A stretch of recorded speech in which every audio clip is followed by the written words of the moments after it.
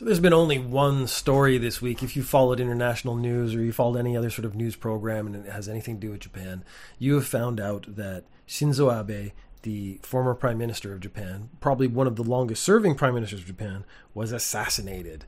And that pushed any other news out of the way, which is completely understandable. It actually got me to thinking that it would be really hard to do Ninja News Japan in certain other countries because basically I don't do death because I'm trying to talk about stuff and make fun of stuff. But that means if you're in a country where death is the main news story, the old axiom, if it bleeds, it leads, would mean it would be very difficult to do Ninja News Japan. I don't think I could really ignore this story because there's so much information. But then I actually realized I could do sort of a service and compile all the information because I follow multiple news sources. It's the only way I could do this podcast. And when it was going on, like I was having conversation with the friends that it had been confirmed he'd been shot, and then there'd been some reports that he was unconscious, some reports that he had no vital signs, some reports that he was dead, and it was going back and forth. But because I followed multiple news sources, I could essentially confirm, not necessarily in real time, but with a certain amount of accuracy, what was going on. So I compiled all the news sources I have, all the different bits of information, and I can give you basically a good summary of what's happened and why it's happened. And I thought, okay, well, I'll do that. It's going to be very hard to make fun of anything. So who is this guy? There is sort of a journalistic trend of not promoting the shooter, not making them famous by not saying their name. And I was kind of on board with that. Also, I didn't write down his name. So you can see where my journalistic integrity comes from. It comes from basically how lazy I might actually be. We do know that this guy from 2000... I didn't write down the dates. He was in the Maritime SDF, the Maritime Self-Defense Force, which is basically the Japanese version of the Navy, for 3 years. He then worked at a factory, and he quit that factory job in May because he was tired. When police did interviews with former colleagues at the SDF, they called him completely ordinary, which is not exactly a glowing review. I'm wondering if they did that. I guess once you've done that interview, his name's already come out, so they already know who they're talking about. So they're not going to say anything. They're not going to glorify him as a great guy. It's interesting. It's interesting because the people they're interviewing now know who he is and what he's done. So what they say, it's selective. Everything's selective from the point when you know the person. If you walk up to me as a police officer and said, like, hey, let's talk about your coworker, and I didn't know he'd committed a crime or done anything, I might tell you the truth and what I actually think of him. But once I know he's committed a crime, and specifically what that crime is, I might be less inclined to tell the truth. So, why did he shoot Shinzo Abe is the next question. Now, I thought in the last few episodes of Ninja News Japan, I talked about how Abe was saying some pretty wild shit. He was saying that Japan should get nuclear weapons, saying Japan should build up its military. He was saying Japan should, be ready to take on other nations, not politically. He's like saying, like, look, North Korea and China, they might get out of hand. They might attack us. It's not self-defense anymore. We have to have proactive abilities. China freaked out. North Korea freaked out. Justifiably so. Like, the history of Japan in the military is a pretty heavy topic. But also, Japan's come a long way since then. It's actually like China is the aggressive nation in modern times. There's a story about that coming up a little bit later. So I immediately thought, this is someone who has a weird nobility trying to defend Japan from this dark future that Abe wants to... that's the path that Abe wants to go down.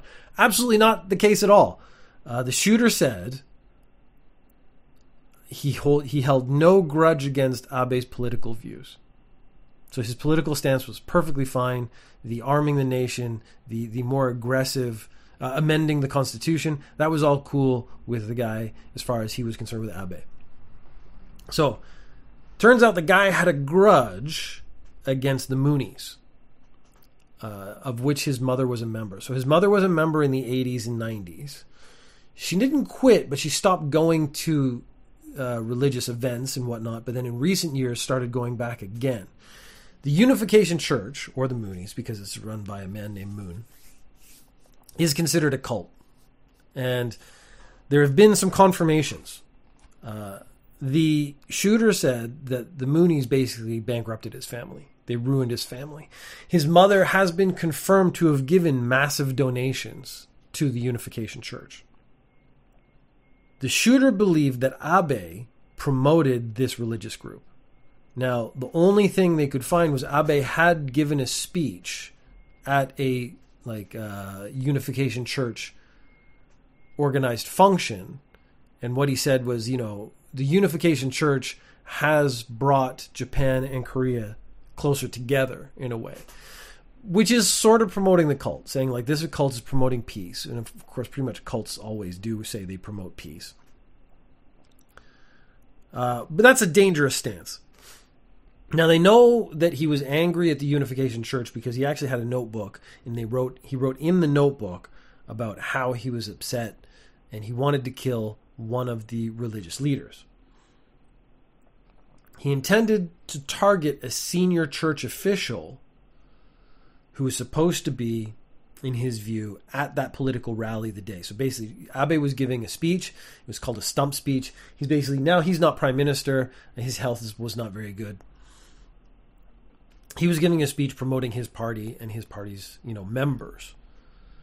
And this guy thought that this senior church official was going to be there, wandered around, didn't see the church official, and I guess just saw Abe as a target of opportunity. I was immediately frustrated because I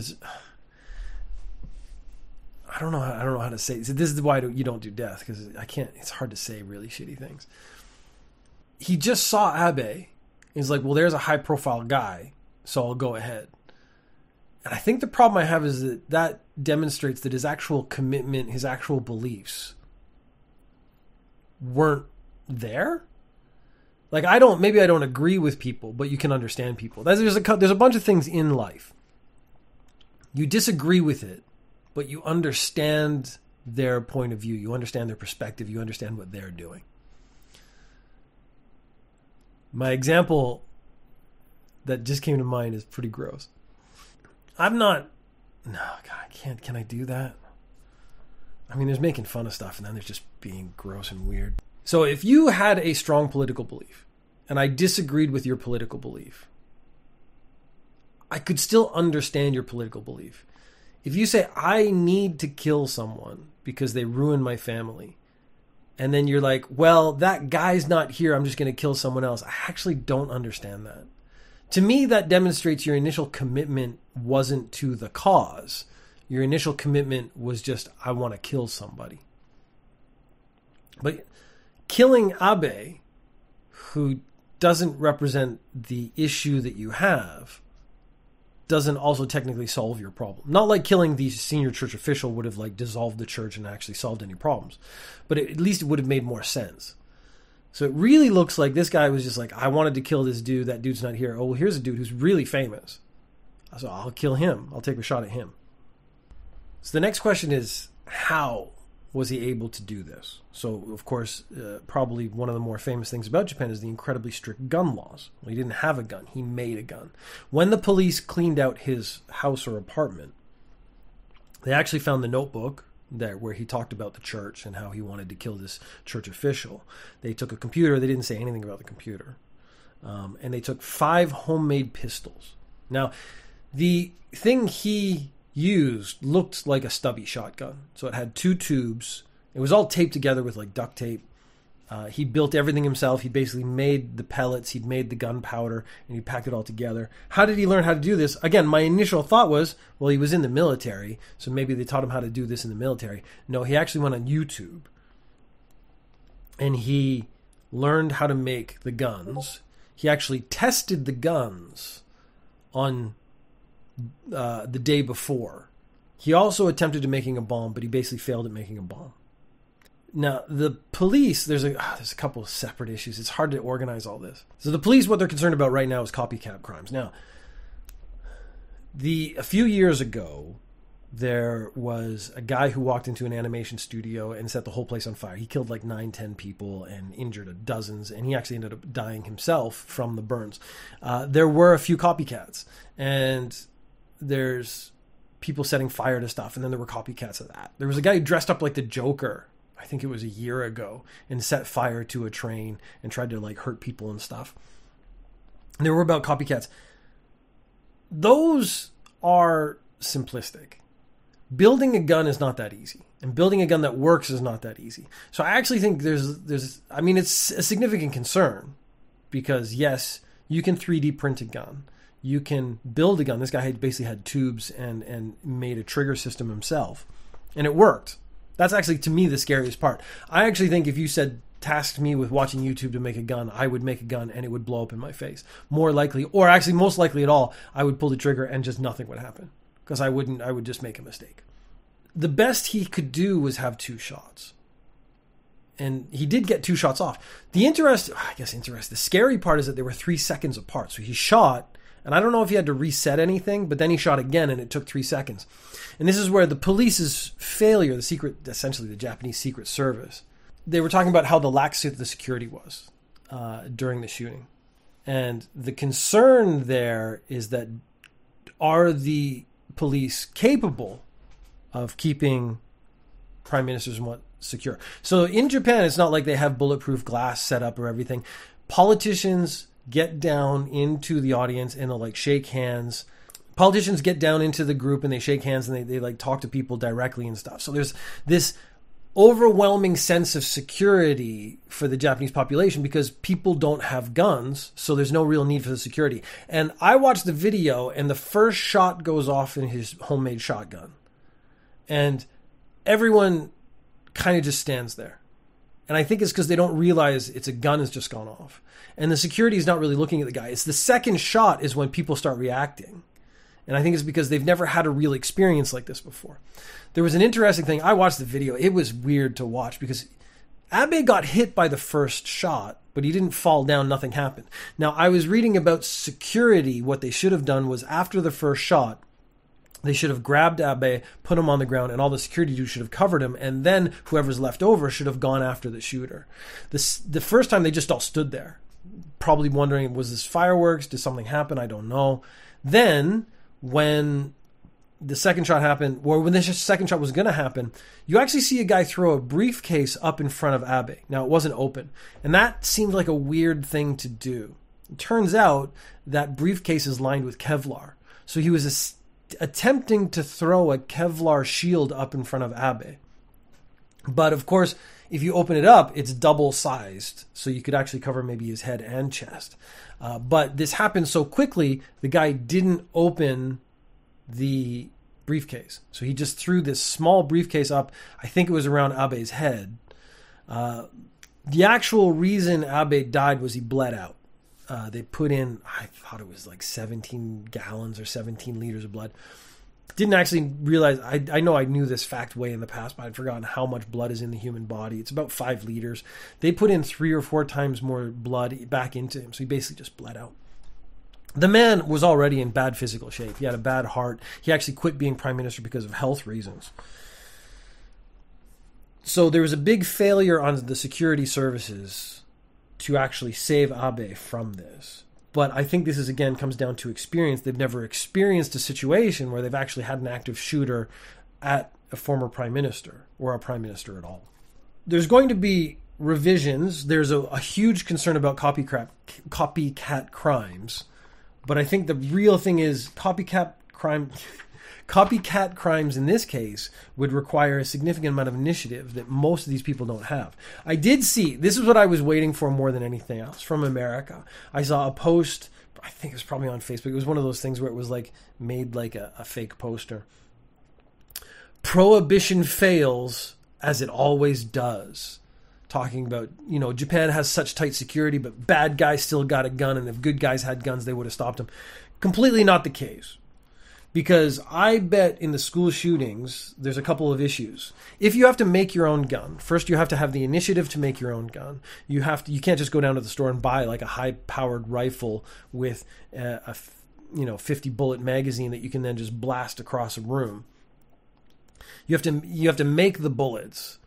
So again, you're now limiting the ability. This is, again, sort of goes back to the musket argument some Americans have made. Like, the whole everyone should be allowed to have a gun was back in musket days, where you had to like pack it and you could only shoot like 2-3 times before you had to like rebuild the whole gun.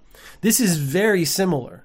This guy had 2 shots, and it meant like the most damage he could do was take 2 shots at someone. And yes, he did unfortunately manage to kill someone, but he couldn't keep going. The security services had guns. They didn't pull them. Again, Japanese police and stuff, they're not trained to pull their guns and shoot people unless it's absolutely necessary. So they took him to the ground. They didn't know if he had more guns with him, but they took him to the ground and they held him, and then they arrested him that way. I would bet the sheer volume of people who die in an American shooting incident is so much higher because they can buy high capacity magazines for automatic rifles. And the arguments there just fall apart. But I knew that post was coming, so actually mentally I was already prepared for it.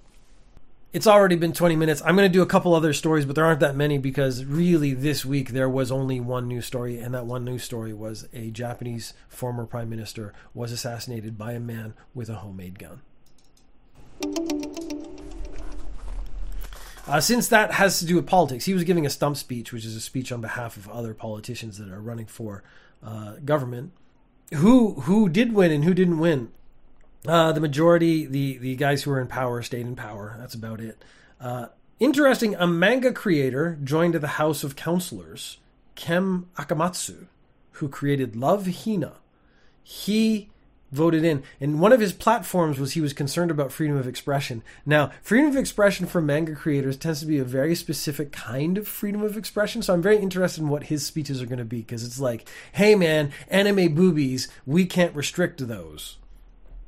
35 women were elected to the upper house, which is record breaking, which is actually great. You know, I'm a big proponent of getting rid of all the old men and putting in place anyone else, essentially. But putting a bunch of women in there is going to be really good for Japan. The previous records were 28 in 2016 and 28 in 2019. So 35 is a big increase. Hopefully that will continue. A YouTuber named Gassi, who is famous for exposing celebrity scandals on YouTube, also joined Parliament, but currently lives in Dubai, which actually demonstrates the power of the internet. There was a lady who ran for government while she was living in a different country. I don't know if she has to come back or if she can just continue to do it remotely, because if you consider this, what I do right here, I live in Japan, yes. And that is one of the reasons that I focus on Japanese news, because it's around me all the time and it's important to me. And I talk to people in Japan. So, of course, I want to be up on Japanese news. At my company, I teach a class, and that class is focused on news. So I think it's really important for me to have relevant knowledge to the students. So I just read a lot of news about Japan. I could do this exact podcast from any country in the world. I have my news sources. I read my news sources. I can just throw them up. I read them, I compile them, I break them down, I try to cross-reference stuff to make sure that what I'm saying is relatively accurate. I don't need to be here to do it. Politics is very similar. I need to be aware of the issues. I think it is important to be aware of local issues if you're in charge of a local thing, but a lot of these like lawmakers and stuff, it's not relevant to a single city, it's relevant to the country. You don't really need to be in the country for that to be effective. So is Gassi going to remain living in Dubai? And then this other lady I read about, I don't remember her name, unfortunately. I wasn't going to do it as a story, so this is just off my memory. But I think she lives in Thailand. And she ran online and won. And now she's like, maybe I could just run from here. Because it's now getting to a point where you don't need to be in a country to care about a country and try to take care of that country.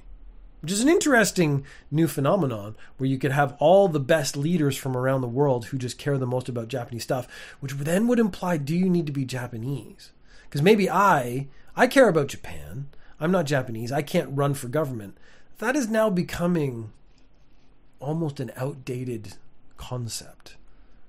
Because if I care enough about a country, if I can prove to the people that I care enough about a country, could I not run to help run that country and become the first virtual prime minister of Japan, my avatar being a cute anime girl created by the creator of Love Hina, who is now on my Get Citizenship. If you get citizenship, you still...